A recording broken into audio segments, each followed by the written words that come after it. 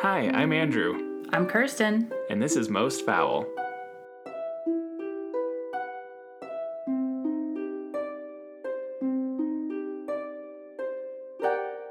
Happy New Year! 2022. Woo! I don't know about you, but it's 2022. What even was 2021? What happened to it? Where did it go? Honestly, I have no idea. How could such a terrible year disappear so quickly? I know, it's weird, huh? Because it was bad. Yeah, bad in a lot of ways. Well, there was that glorious moment late spring, early summer where we were, air quotes, done with the pandemic. Yeah. That was a really beautiful 2 weeks. And here we are. Yeah. But I have high hopes for 2022. I mean, they don't take any particular form, just sheer blind optimism.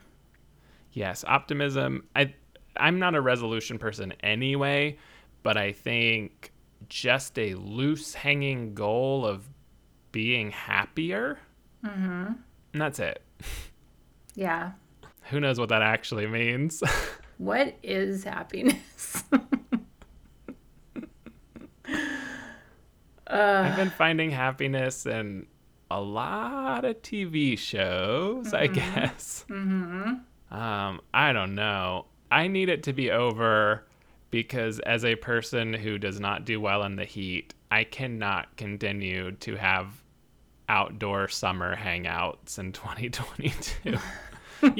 Not like normal, like, yeah, of course there are normal outdoor activities, but I mean like every Everything single meal, outdoors, yeah. every hangout, I can't. Miserable outside. I can't do it again. But it's a dry heat. Just sit in the shade. But there's not always shade because there's millions of people that live here. Oh, yes. And everybody's outside. I'm thinking of the before times, and we would just go for a walk and be like, hey, let's be in the shade, because you and I are both like epically white, tragically pale.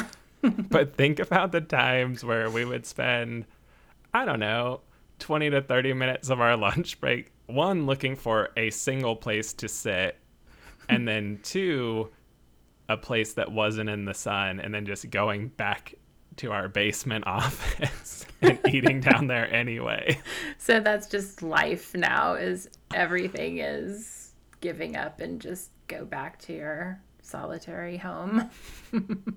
So I hope we get a couple more decreases in this COVID and actually have a semi-indoor summer is my real hope.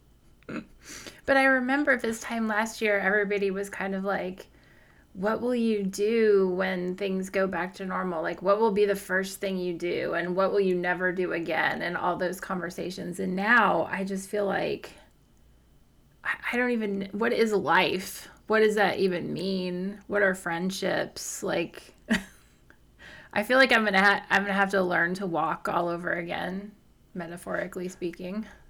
But I feel like nobody gets it. I saw a tweet today that was like, the pandemic is like a door. Once you go through it, you can't go back. But then everybody was like, that's not how doors work. Yeah. Well, it's like a door, a second story door with no landing or stairs. It's that kind Yeah, of door. maybe it's one of those doors that like I feel like you've seen them. I've seen them a lot in California actually, which is I guess like a fire escape door, but there's not actually a fire escape, so maybe they're supposed to have like a ladder inside of the house, but it's like a 2 or 3 story building and there's just a door that's a drop. Yeah. Ugh. It's like that kind of door. Like a Juliet balcony without the balcony. Maybe the more appropriate would be like the pandemic is like a diving board. Yeah. Only And once you jump off, there's no water. And even if there were, you don't know how to swim. Or I don't know. yeah, the pandemic They end, though. They have ended in the past. It's So weird, this though, too, how, like, 3 waves, 4 waves, like, all of that seems so bearable when it was 200 years ago. But when you're actually in it, it's like, how many more fucking waves? and you can get a little existential of like, well, these are some of the best years of my life, or now just not trash. That's a negative mindset, but like, I there's a real sense of loss out of my own life. I've lost 2 years of free enjoyment Yeah. for cautious public health measures. And I'm Yeah. still doing it. I'm not giving up because I still don't want to get it. Yeah, I don't want to get it. I mean, not only because I care about society and other people and all that, or even like my parents who we live really close to in our lives to such an extent it would be difficult if one of us got COVID to protect them. But also, like, when I even just get a cold, I'm out for a week. I think COVID would fucking wreck me, to be honest. My immune system is not my best friend and hasn't been even before this. So I'm just like, I'm definitely one of those motherfuckers who would get completely jacked up. Maybe if there is another summer of COVID, I'm going to go and turn myself into a vampire and only come out at night when it's not hot and sunny anymore. Now I'm getting better because I'm seeing what you're doing here. Well, I think from the title of the episode, listeners know where we're going. Yes. And I have a story for this section about the time I accidentally went to a vampire bar. Yeah, let's hear it. That's kind of like banter / beginning. That's a perfect transition. So it was the pre-times. It was the before. And I was in New Orleans with a bunch of friends and drinking, and we went to this bar called The Dungeon. Mm-hmm. And pretty close to blackout. Mm-hmm. So I'm like just drinking in this bar. It's kind of weird, dark themed, and then someone appears and was like, "Have you gone to the bar in the back?" And I say someone because I was too drunk to know who my guide was through this evening. And I was like, "No." So you go through this like industrial sort of refrigerator door with the hanging plastic flaps, and then it's a courtyard with a bunch of fire, and then you go into another bar in the back where everybody's sitting in like prison cells. And I was like, whoa, this is crazy. So then I'm drinking there, and then someone appears at my side, and it's like, "Have you gone to the bar upstairs?" So I'm like, "No, I haven't." And so then I go upstairs and find this other bar. But this bar is where people who either thought they were or were pretending to be vampires were. Mm. So I have got khaki shorts and a pink and purple plaid shirt. Very red cheeks. And then so these people in like all black leather start just hissing at me. And I was like, this is weird. And because they see those rosy cheeks and you know what they're thinking. Probably. And there's like faux skulls on all the walls. And I make my way to the bar. I ignore the people hissing at me. I go to that bar and I start drinking. And then I need to find a bathroom, and it's like hidden behind a bookshelf. It was a whole ordeal. And that's like my whole memory of the night. Wow. I don't know who the person was. I don't know where my friends were. Oh my gosh. It's probably, like LARPer cosplay. I mean, even if they believe they were vampires, you know what I mean? Yeah. And they were probably just like, what is this idiot doing here? He needs to leave our safe space. Well, yeah. I remember when I was a kid and you play make-believe with your friends or whatever, and I'd play make-believe, and I was like the role-playing Nazi. So if somebody broke character or like forgot your play name and would call me Kirsten, I would be like, listen, you're not going to be able to play house with me if you keep up like this. You have to stay calling me whatever, Susie. And like, of course, then nobody wanted to play with me at all because I just sucked all the joy right out of it. But you would have just been hissing at me. Exactly. But the only piece of this, well, not the only, I truly would like to know who that person was. Who guided you around?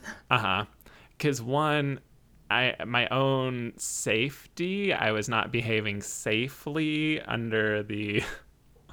I mean, in fairness to myself, I never left the bar. Yeah. I didn't like follow someone out into the streets to a new bar. Right. Like, and it, like, I've looked at pictures of it since, like, it was like a kitschy yeah thing. But so I never left the bar like with a stranger or anything, but I did leave my friends in the bar. And yeah, that's the part where I'm like, that wasn't safe. That wasn't good alcohol practices. Yeah. And just sort of who was that and why were they showing me these? Because they just appeared and left. Like, they didn't stay and drink with me. I wasn't keeping conversation. It was just after a while in the like prison part, they just appeared again. Like, have you been upstairs? Maybe they were like, oh my gosh, get a load of this guy. The vampires up in the upstairs bar are going to hiss the hell at him. Hiss the hell. I don't even know what that means, but it's still appropriate. Hiss the hell at him. Definitely not hiss in heaven. Maybe it was one of their pretend familiars. Maybe. Bringing me up the so sacrifice. Wild. I mean, I'm ready to dive into the world of vampires. Are you? Yes. I was trying to think of what's the typical... Very, very sleepy. But that's like hypnotizing someone. I can't think of what vampires... Oh, no. I want to suck your blood. But what's the very sleepy? I feel like... I mean, it's Hollywood vampire, but still... They still hypnotize, I guess. It's not just magicians. So how do we get from a crime to Hollywood vampires? I think you tell me. We've teased it as much as we possibly can. But in line with our new Name the Episodes more directly and clearly, you already know that we're going to talk about Vlad the Third. Good old Vlad. And so I want to start by taking us back to the Middle Ages, medieval times, so to speak, and talk a little bit about Vlad the Third, aka Vlad Dracula, aka Vlad the Impaler. Talk a little bit about his childhood. So because it was a super long time ago, not a whole lot is known. But we do know that he was born in Sighișoara, Transylvania, which is now part of modern-day Romania, and he was born around 1431.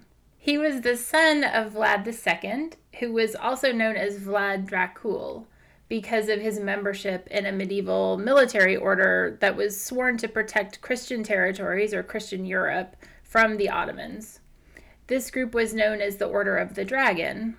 And in Romanian, Dracul means dragon, and Dracula means son of dragon.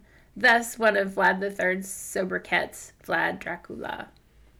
So Vlad III, which is what I'm going to call him throughout because it's just easier. I mean, Vlad III is so self-important. Vlad III, his dad was a voivode, or ruler of Wallachia, a principality south of Transylvania.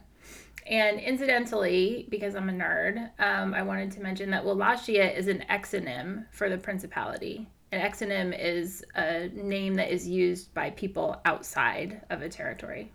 Oh, insert dun dun dun. The more you know. That is new info to me. Yeah, and so the people from Wallachia called the area Terra Romanesque, or Romanian land. Also of note here, Vlad III was born in Transylvania, where his dad was in exile, And he's widely associated with Transylvania, which is also part of Romania now. But at that time, the two areas were distinct principalities. And so not only was Vlad III not from Transylvania, as is widely supposed, but he was literally descended from the ruler of a place not Transylvania. So that's kind of like as not Transylvanian as you can get. Mm-hmm. So that was new information to me, and I wanted to share that. But back to our story of Vlad III. So we know that he had an older brother and a younger brother, as well as some illegitimate half-siblings, which in the interest of time we won't go into today. At that time, Wallachia was kind of a hot mess, really. It's positioned in just such a way that Christians to the west wanted to beat back the Ottomans to the east. And modern-day Romania, where all of this takes place, was kind of their chessboard and their battleground. So Transylvania and Wallachia were both part of the larger Holy Roman Empire, specifically the Kingdom of Hungary, and at other times the Kingdom of Bulgaria. Again, just a lot of transition, a lot of battles during this time, a lot of changing alliances. I mean, it's got a very kind of Game of Thrones vibe, really. In 1442, when Vlad III was about 11, his father was called to a diplomatic meeting with Ottoman Sultan Murad II.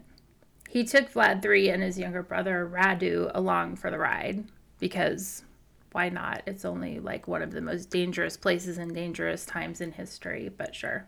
The meeting was actually a trap, and the Sultan took all of them captive. When the disputed voivode of Wallachia died while the three of them were in captivity, the Sultan agreed to let Vlad II go and rule his land, but only on the condition that he left Vlad III and his brother Radu behind. So that is how Vlad III was basically raised by the Ottomans. He reportedly got a great education, but also was maybe tortured and abused during that whole time. Whatever really happened there, it seemed to mess him up, is a technical term I think that we can use here. In 1447, his father and older brother were murdered by Wallachian boyars, which I've seen translated as both landowners, because remember, this is medieval times, so feudalism was in full swing. I've also seen it translated as warlords in other places, which feels a little judgy, but there you go. So essentially, the boyars were nobles who didn't really care who was in charge as long as they got theirs. And so they fought little battles amongst themselves and really kept the area very destabilized. After word of the murders made it to the Sultan, he agreed to release Vlad III, ostensibly to go rule Wallachia and make it amenable to Ottoman influence and occupation. So he wanted Vlad III to kind of pledge is the word I'm looking for, pledge allegiance to the Sultan and to the Ottomans. So, Vlad III is no idiot. He says that he will, he goes. But like I said before, being held hostage and possibly tortured for 5 years didn't make Vlad III super pro-Ottoman, like in his heart of hearts. So he went back to his ancestral home and determined to just do things his own way. So when he got there, he found things in utter disarray because of that feudal infighting that I talked about before and the boyars and what they were kind of doing to the country. So he decided to clean that shit up. He invited hundreds of the boyars to a banquet to make a Wallachia dream board and all that, plan a future for the country. But surprise, it was a trap. He had all those assholes who plotted his dad and brother's murders killed. Boom. Now, this is where shit gets fucked up. Turns out, in Ottoman captivity, Vlad III had learned something besides advanced mathematics. He had seen, and more importantly, learned how to torture people through impalement, which is just exactly what it sounds like. Yeah. It's the practice of impaling a person, either vertically or horizontally, with a large stake. Pretty simple. But the Ottomans, and subsequently Vlad III, had perfected this practice to the point of it being one of the absolute worst ways that I've heard of to die. What they did is they learned how to impale someone in just such a way that it missed all of the vital organs. So it would sometimes take many hours or even days for people to die this way. So they were impaled while alive. This is not like putting someone's head on a stick. This is like torture / execution. Yeah. And they were put on display. So it's kind of like the practice of public shaming combined with torture, combined with execution. So a very efficient way to go about it, but pretty fucking gory and brutal. Yeah. So Vlad III went on to use this practice and lots of other sadistic practices against pretty much any opponent that he had. He had trade disputes with Saxons in Transylvania, and Saxons is just another term for, at that time, people who came from the area that we now know as Germany. He had disputes over trade with them. They also had once supported the boyars, so dudes just all impaled. Mm-hmm. A group of Ottoman emissaries once made a diplomatic visit to Vlad III, and they refused to remove their turbans for religious reasons. He had 3 spikes driven into their skulls to ensure that the hats never came off. Like, that's how he dealt with problems. Yeah. He also reportedly had a, like, I don't know, irrational hatred of thieves, which, I mean, nobody is like, hey, a thief, but he would impale people for stealing. He was just, yeah. So in 1453, Constantinople fell to the Ottomans, and Vlad III took up arms to protect Wallachia. That was kind of seen as, now it's one step too far. They're coming into our territory. So he takes up arms, and one of his battles led to the killing of 20,000 people who were impaled and arranged at the outskirts of Targoviste, a town in that area. When the Sultan arrived in his march from Constantinople trying to take over more of the territory, he was reportedly so repulsed that he turned around and went straight back to Constantinople. Yeah, I would. Yeah, right? I mean, it was just horrific. There are also stories that Vlad dined while seated in these forests of impaled people, that he dipped his bread in the blood of the sufferers. You know, there are a lot of stories, but there are things that are very documented. He poisoned wells and burned villages as he moved through Ottoman territory. Women, killed. Old people, killed. Infants, yes. He had no mercy. There were reports of women impaled with their infants while they suckled on their breasts. I mean, it's just as gory and gross as you can imagine. But he also talked about these things himself. He was not ashamed or trying to hide. Again, he was the ruler of a principality. In 1462, he wrote to an ally, quote, "I have killed peasants, men and women, old and young, who lived at Obluksta and Novosalo, where the Danube flows into the sea. We killed 23,884 Turks, without counting those whom we burned in homes, or the Turks whose heads were cut by our soldiers. Thus, Your Highness, you must know that I have broken the peace." End quote. Ugh. So, you know, dude was vicious, sadistic, many said. And in 1477, Vlad III died as he lived, violently. He was killed in battle, and reports say that his head was returned to the Sultan and displayed on a pike outside the gates of Constantinople. Even in his lifetime, stories of his sadism were spread far and wide, like I said before. Some say, though, that these stories were started and spread primarily by the Saxons and were overly vicious, more than he actually was, that he was, these people will say, kind of a standard leader at the time, doing what he needed to do to protect his people and his territory. In fact, a lot of Romanians today think he was a national hero for fending off both the Ottomans and the Hungarians and Bulgarians, leading to the eventual unification of Romania in 1859.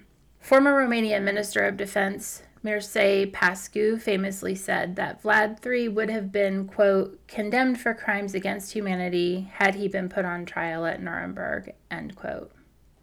Which, duh, I don't think that we need, a former minister of defense to tell us that these would have been war crimes. He was just a bad dude and a feared leader, a warrior, depending on, who you are, what your perspective is on history.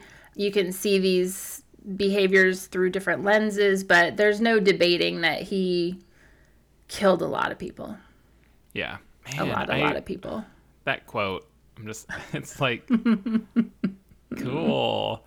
It's like, yeah, it was, do you know when it happened? Like, I mean, not that that's an excuse, but like, it was a different time.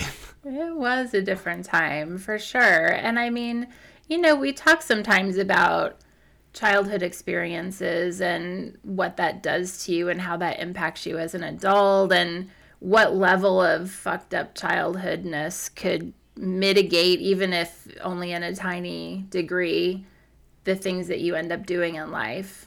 But, we hear serial killers bitching and whining about, oh, my parents didn't love me and my mom was an alcoholic. And it's like, dude was kidnapped by the Ottomans, possibly tortured for 5 years, never saw his dad or his brother ever again, and like subjected to basically torture porn on the reg. Like, and maybe it was he's their got political rivals too. Right, yeah.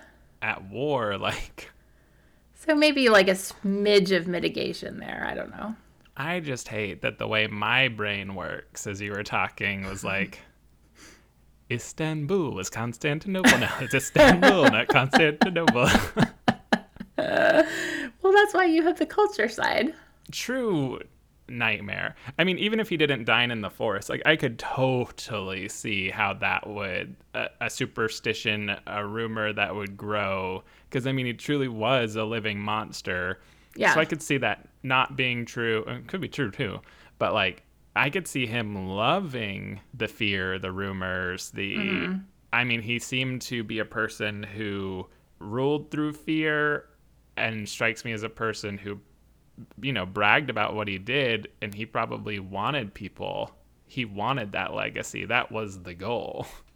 Right. Well, and I mean, then he could win battles without lifting a finger. I mean, if the Sultan just turned around and left, I mean, it's basically the equivalent of you get sent to jail and you like do something batshit crazy on your first day to like, right? I mean, that's a known thing. And that's essentially what he's doing here is he's behaving insanely and flaunting it. And it worked. Yeah, I would turn around.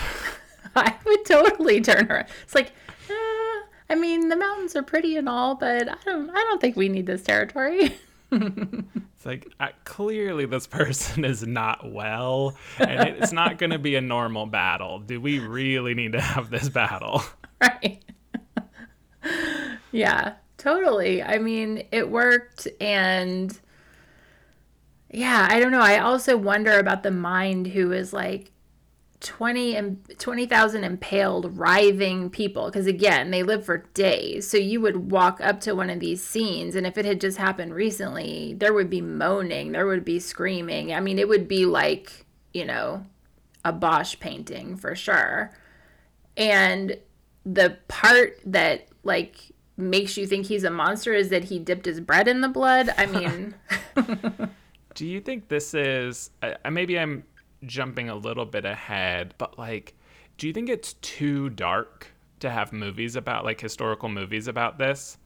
Because there's not really, like, as I was looking through the culture side, which we'll get into, like, there's very little, like, no movies stuff about Vlad the Man.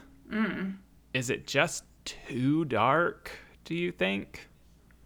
I mean, it could be that. I think, although this never stopped Hollywood.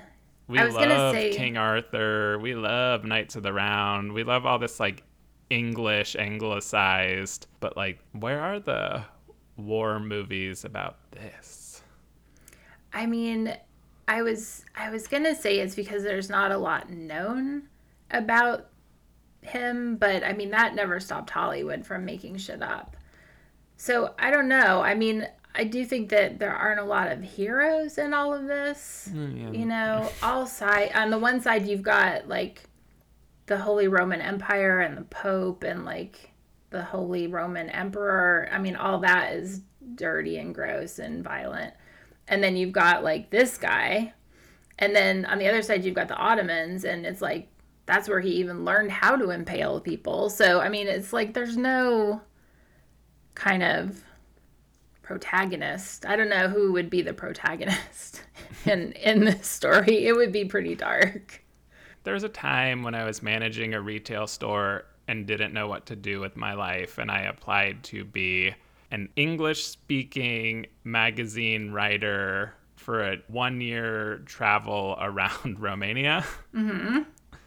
And I always think about what my life would be if I would have gotten that. Like, I would have had to have just, like, lived with the editor's family. It was all Yeah. very sketch. Well, so I have a Dracula story myself, which is not as exciting as yours, but I have been to Romania and I've stayed in Transylvania, and I stayed at a little B&B, which was restored by this guy who claimed that his family had been probably these boyas or whatever, boyars, these assholes who had the Vlad's dad killed.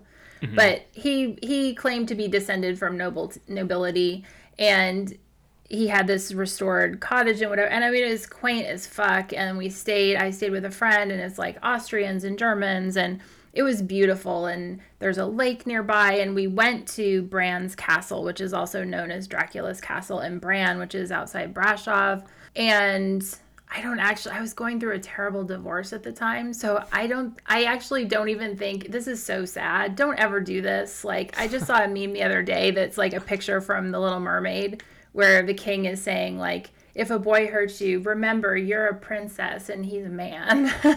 But like, yeah, don't let somebody jerk your European vacation around. But I don't think I went into Bran's Castle itself. I stood out in like this ancient town and blubbered over a stupid jackass guy. So that's my story of that. But in doing all this research, I found that Bran's Castle, they don't think that Vlad III ever actually went there, set foot in that castle. He was known to be in different areas of Transylvania at different times and to travel through there. But they think that basically like tourism entities came together at some point and picked that one because it was kind of picturesque as being Dracula's castle. And then they built up this mythology. And I mean, it's a beautiful castle. It's a beautiful town. I recommend it. And I recommend Transylvania, which is also beautiful as a place to travel. But yeah, don't be dumb like me and be like, oh, Dracula lived here. Dracula was definitely a vampire, etc., etc. And also, Boys. don't let a guy jerk around your European vacation no matter what. No. And listeners, if any of you are rich and want to send Kirsten and I to Transylvania, we're open to it. For sure. We could do on the ground reporting, interviews, everyone. Although I will say, which, duh, I mean, this is like the dumbest American thing to say. No one speaks any English there at all. Like, That was part of my research about the job. I mean, not even single words, nothing. Getting around was challenging. And, you know, like you get in the taxi at the airport and it's like hand gestures pointing at words on paper and hoping that you make it where you're going.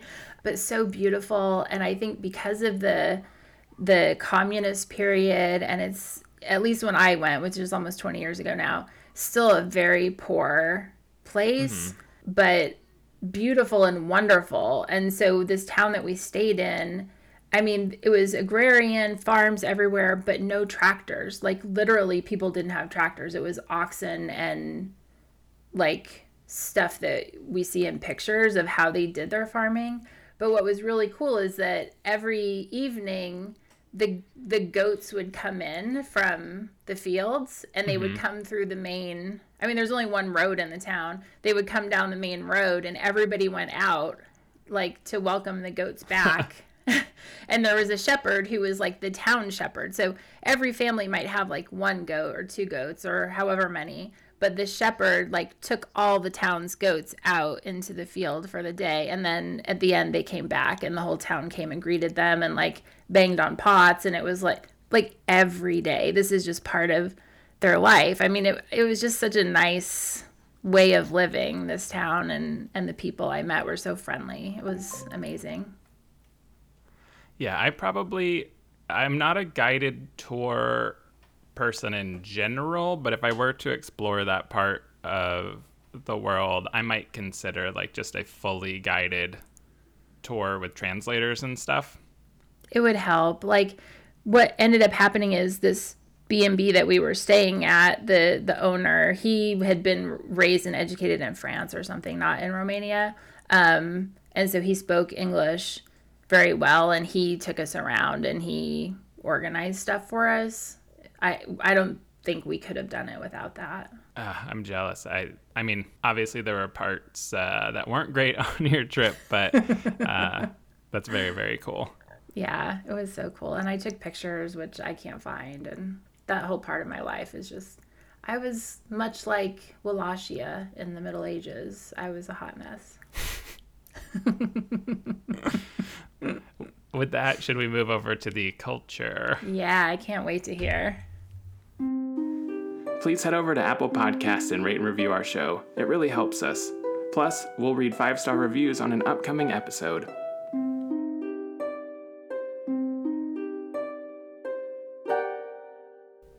So, Vlad the Man, obviously a major historical figure. And like I alluded to just a second ago, surprisingly or not surprisingly, you made a good point, Kirsten, about there's no real winner or hero to root for. But there is not a lot about Vlad the Man. Stories about him, just sort of consist of him being one of the best known medieval rulers, especially of Romania, and somewhat through Europe. He has a very high esteem, which I'll get into sort of as we go through.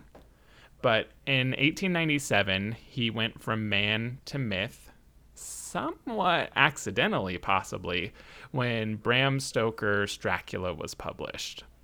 So this was the first book to make the connection between Dracula / Vlad and vampires. But it's kind of a disputed claim, not necessarily disputed, but like it's on shaky ground, reviewing a lot of his notes. One of the stories I found was that he was in a library and found a book about Vlad, like Dragul, and he thought Dragul translated to devil in Romanian, and he borrowed that.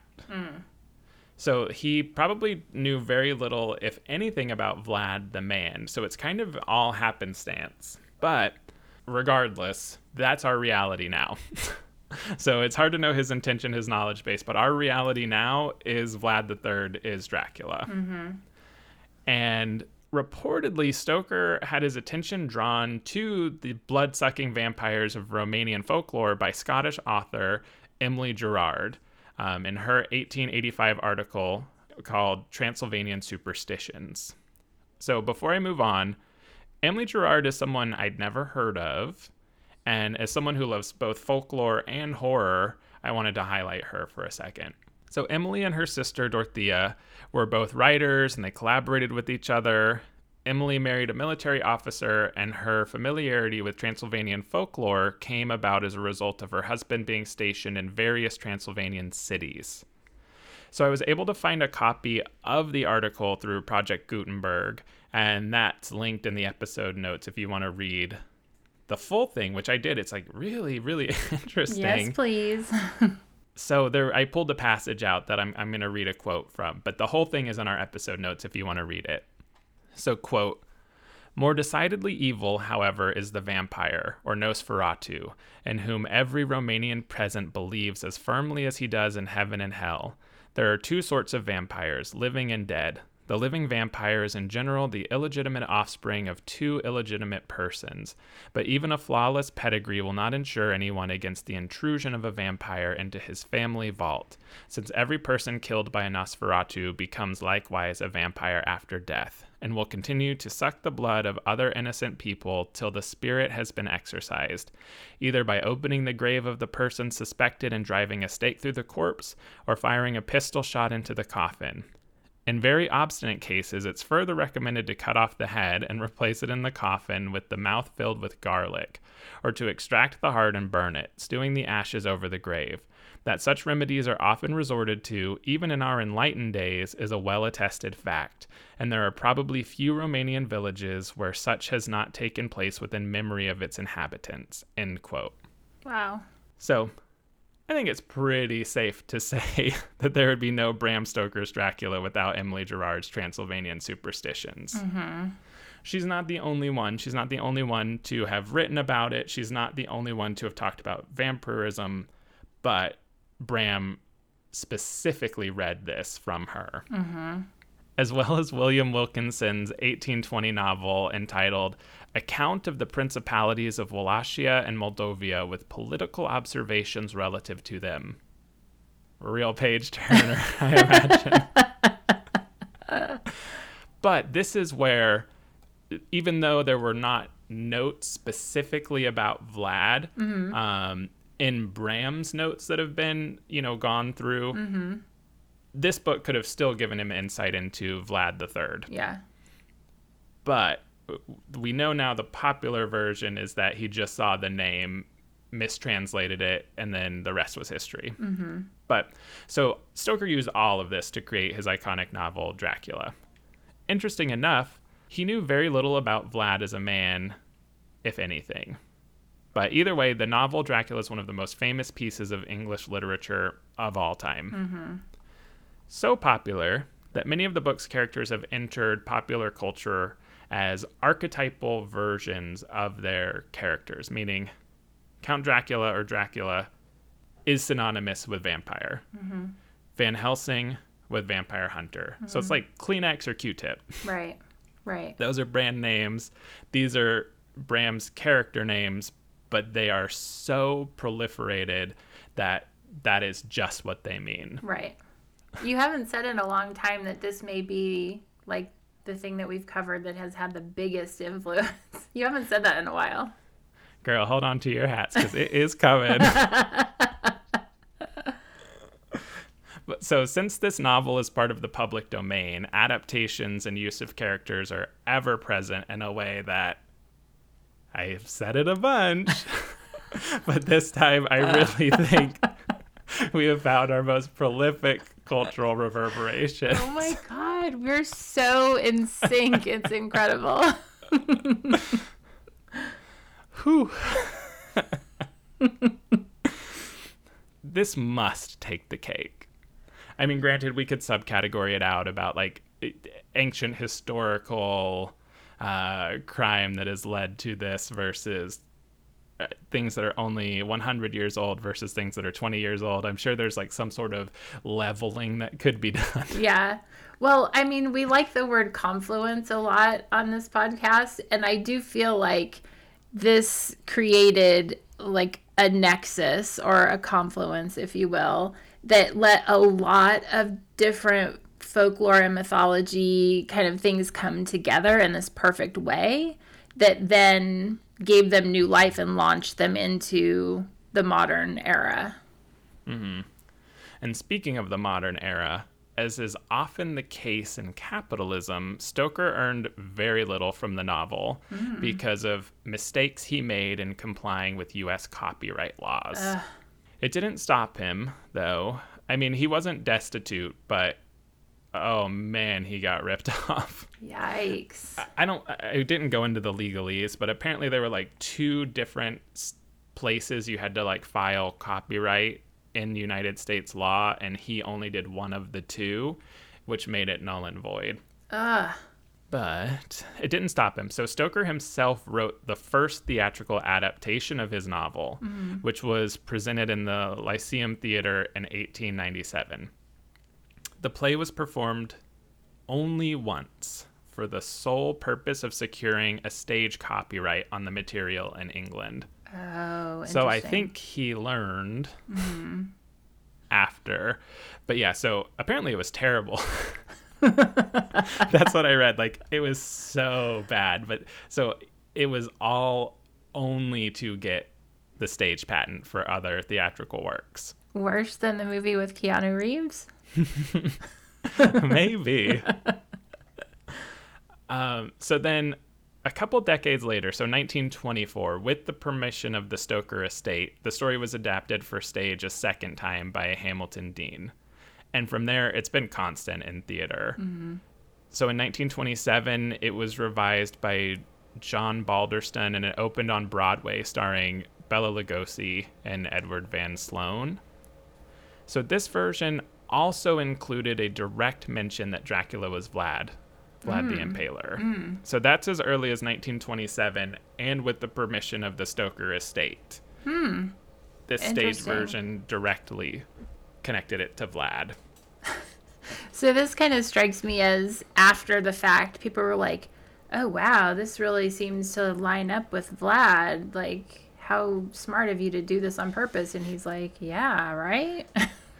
Well, they might not have known the story about the mistranslation, or they might have, and were like, oh, yeah, This works. Yeah. Which, again, is why, I mean, I know it's still disputed about what he actually did, but as early as 1924, it was directly tied with the estate's permission to Vlad III. Well, and I feel like as marketing people, we can say that this 100% happens in real life, where sometimes things that start out as accidents just perfectly align and you then take them and run with them.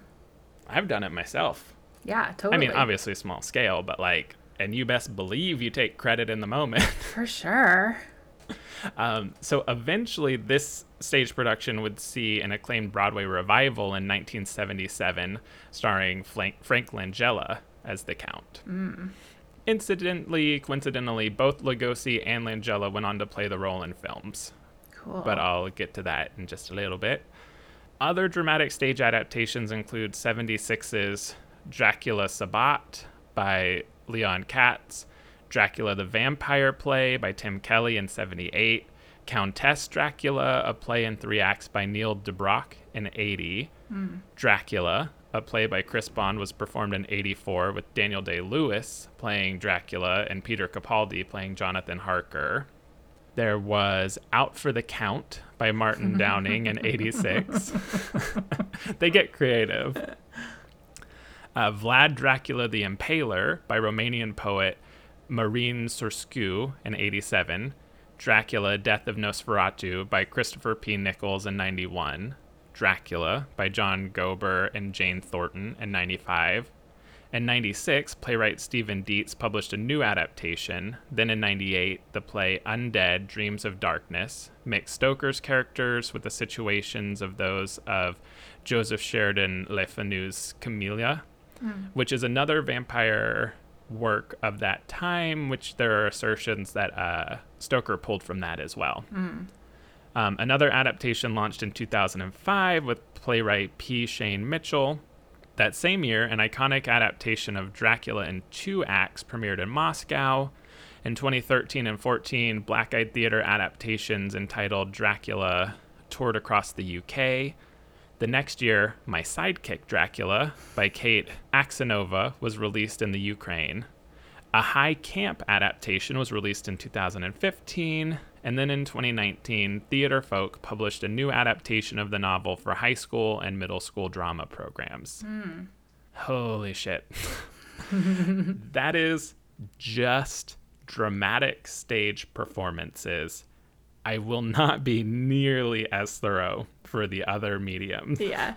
But I wanted to give the scope. So I went with every dramatic stage adaptation I could find. So that was maybe a little boring. But I wanted the listener to just have a scope. So just stage theater dramas. Yeah. That was a glimpse into the amount of works that have gone through. So we're not done with the stage. Oh my gosh. Moving over to stage musicals. Oh. There have been 19 adaptations that I could find between 1970's I'm Sorry the Bridge is Out, You'll Have to Spend the Night, and 2011's Dracula l'Amour, Por favor que l'Amour. So these adaptations, as you can hear, were global. Yeah. Dracula the musical ran on Broadway for 157 performances. Other musical adaptations premiered in the West End, also in Japan, Argentina, Brazil, Chile, Spain, Czech Republic, Canada, Germany, Italy, Scotland, Sweden, and France. And touring companies have taken them all across the world. There have also been 4 operas and 4 ballets on the stage. So that whole thing is just stage performance. That's amazing. I do think that this one takes the cake. It is pop culture. So diving into the world of movies. So one distinction point I was able to make, we can narrow it down specifically into adaptations of the novel. Mm-hmm. And there are at least 16 known films. And I say known because the first was recorded in 1921, and it's a Hungarian-Austrian silent film called Dracula's Death. The picture's considered lost, but there's adequate proof of its existence. Mm-hmm. There are also reports of a 1920 Russian silent film, but nothing about the film is known to survive, including production stills. So most sources agree that its existence is too questionable to list it as the official first. The 1931 film version of Dracula was endorsed by the Stoker estate, and that was the one that starred Bela Lugosi, who I mentioned earlier. Mm-hmm. This is one of the most famous versions of the story and is widely credited with initiating the Universal Studios horror film series of the 30s and 40s, which I'll definitely get into. And this one was inducted into the National Film Registry in the year 2000. There were Mexican, Turkish, Canadian film adaptations in this group as well. So not just Hollywood. I mean, this is a global story. Mm-hmm. Other notable versions were 1958's Dracula from Hammer Film, starring Christopher Lee as Count Dracula and Peter Cushing as Van Helsing. 1992's Francis Ford Coppola produced and directed Bram Stoker's Dracula, starring Gary Oldman as Dracula, and of course Winona Ryder, Keanu Reeves, and Anthony Hopkins. And then lastly, just for point of mention, there was also Mel Brooks' iconic 1995 comedy spoof Dracula Dead and Loving It, starring Leslie Nielsen. Also, a good deal of pornography, pornographic adaptations of the book. So we won't go into detail, but those exist for anyone who's interested. Porn is a thing. It must be a big thing too to a small group of people. That makes sense. I mean, it's very sexually charged. Yeah. Anyway.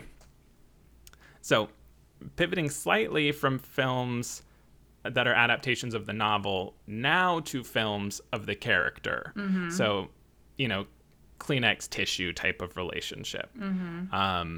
And that blows the list up. Mm-hmm. So, like I mentioned, Universal Studios horror films helped make Dracula a household name, at least in the United States. So beyond the 1931 movie I mentioned earlier, the studio also featured him as a villain in a number of movies, including several where he met other monsters. The most famous of which was the comedy Abbott and Costello Meet Frankenstein. I was hoping you were going to mention that. I loved those when I was little. I also loved them. I mean, how could you not? They're amazing. And Lugosi played Dracula on film for the second and final time in that one. Wow. And Universal is actually working right now on rebooting their old monsters. I mean, it was an extremely different take if you watched The Invisible Man with Elizabeth Moss. Yeah. So Universal is probably looking at reinvigorating, the Wolfman, Dracula. Mm-hmm. I think all of that's probably in the works. This is a story that will continue. Yeah, for sure. I also mentioned in their Hammer films, their 1958 adaptation, that was the one with Christopher Lee. Mm-hmm. So they made an additional 8 films starring the character of Dracula. Wow. And then from 1957 to 1979, I found 19 movies that featured Dracula. Wow. And that included 1964's Batman Dracula, A black and white American film produced and directed by Andy Warhol without the permission of DC Comics. What? Oh my God, Yes. that sounds crazy. So as you can tell, I'm only pulling out the highlights because the lists are crazy long. From 1980 to 1999, I found another 9 films that featured Dracula. Wow. And then from 2000 to 2019, another 17. And then one more so far in this decade, which was an Indian Bengali language psychological thriller, Dracula Sir. Oh my God. Now, to be clear, these are just Dracula movies. These are not like any vampire movie. Yes, these are Dracula specific. Wow. So not just vampires. Right. Vampires would be infinite. Yeah, so the first batch was specific adaptations of Bram Stoker's novel. Right. And these are all movies that feature the character of Dracula. Right. Amazing. And then, moving over to the small screen, the novel itself has been adapted at least 12 times over the years. Most recently with 2020's Dracula miniseries with the BBC in partnership with Netflix, which I did enjoy. I didn't. I will. It's one of those, it's like very BBC. I feel like it's somewhere between 3 and 5 episodes, and that's the whole thing. Yeah. Which is a great way to do it. And then Dracula the character has been featured in over 30 TV shows that I could find. I'm sure there are more. Yeah. Oh my gosh. And then there's like Dracula adjacents. So not necessarily just blanket vampire, like very Dracula, but not Dracula in name. So the grandpa from the Munsters Right. is a Dracula motif. Right. And The Munsters is being adapted into a movie currently by Rob Zombie. I heard. I know. It may have caused considerable delight in my household. So yeah, like, and that's TV, live action TV. Dracula has appeared in more than 50 cartoons and 13 times at least across the worlds of anime and manga. I mean, Hotel Transylvania. Hello. Those are great movies. They totally are. I haven't seen the latest one. Can't, but the other one's so good. Quality. There have been 13 Dracula comics, 11 Dracula radio adaptations, including Orson Welles' production in 1938. Wow. So aside from the near infinite amount of cameos and appearances in the world of literature, a few stood out to me. Obviously inspiration for Stephen King's Salem Lot, and Elizabeth Kostova's novel, The Historian, which is one of my favorites. I so highly recommend it. I love it. She was an English teacher. She wrote this book. It's also optioned for a movie. I hope it comes out one day. Unexpectedly, at this point, Dracula's all over music. There's no way I could, even if I wanted to, list them all out. So I pulled just a couple that are going to be on our Spotify playlist as well.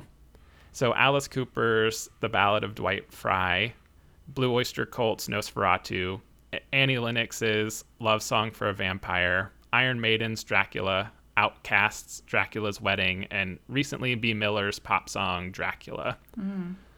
So check out our Most Foul Music playlist. You'll get a glimpse into this. And then, again, not keeping count, but the world of games. There are so many PC games, console games, board games, card games. It was blowing my mind. Like, how do I even put this together? Yeah. But yeah, it's an incredible reach as a character. I mean, maybe so not talking about like my go-to of like, this is the biggest cultural thing, but like, I don't know if there is a character in the history of literature that has gone as far as Dracula. And it's never even crossed my mind until doing this research. Yeah. Well, I mean, like we were saying before, I think it gave substance to something that already existed in people's, like if you follow Jung, it's like this archetype already existed deep in the dark crevices of the human minds, but this gave it something to reflect off of in a way that brought all of that out. And so it really is an archetype.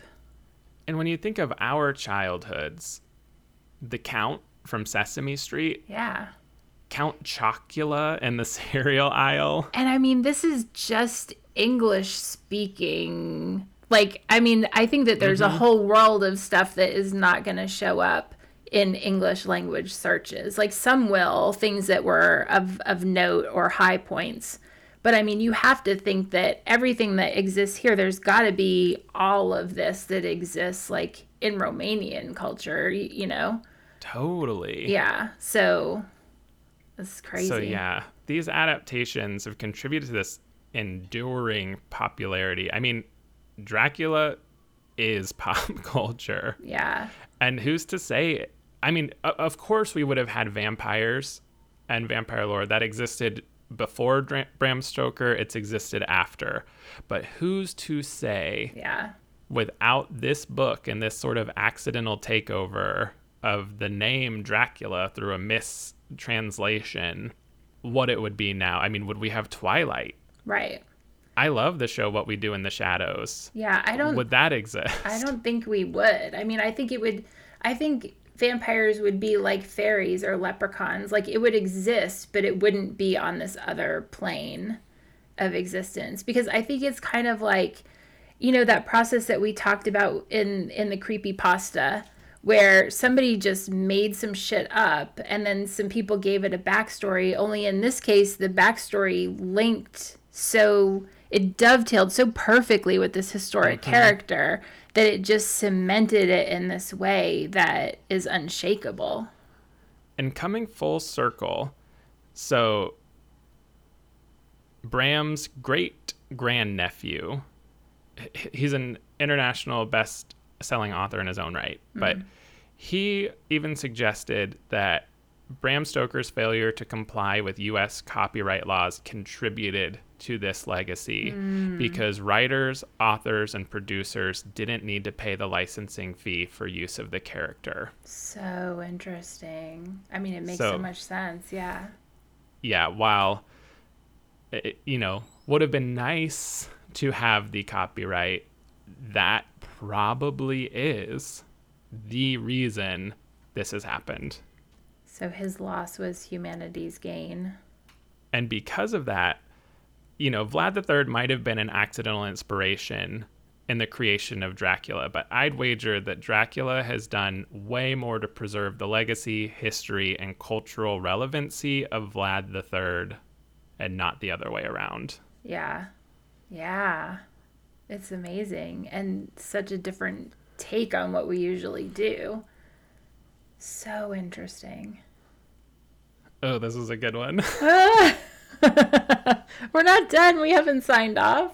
You can't cut that out.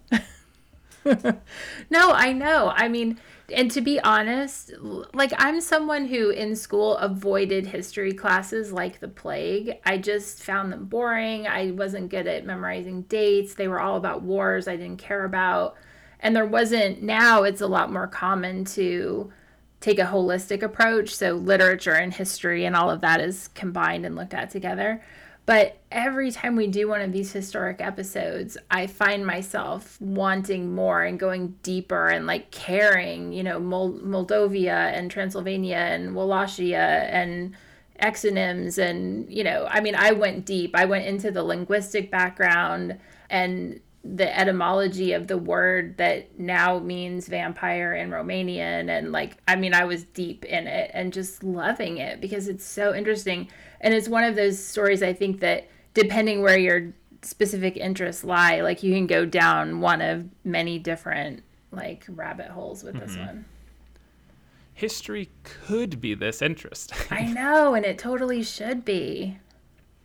So I know there's not lots of time for reading, but I so recommend The Historian by Elizabeth Kostova. Okay, I'm going to put that one on my list. Essentially, Dracula is bringing in new people all throughout history to like basically write his story. Like he's the historian of all of human history.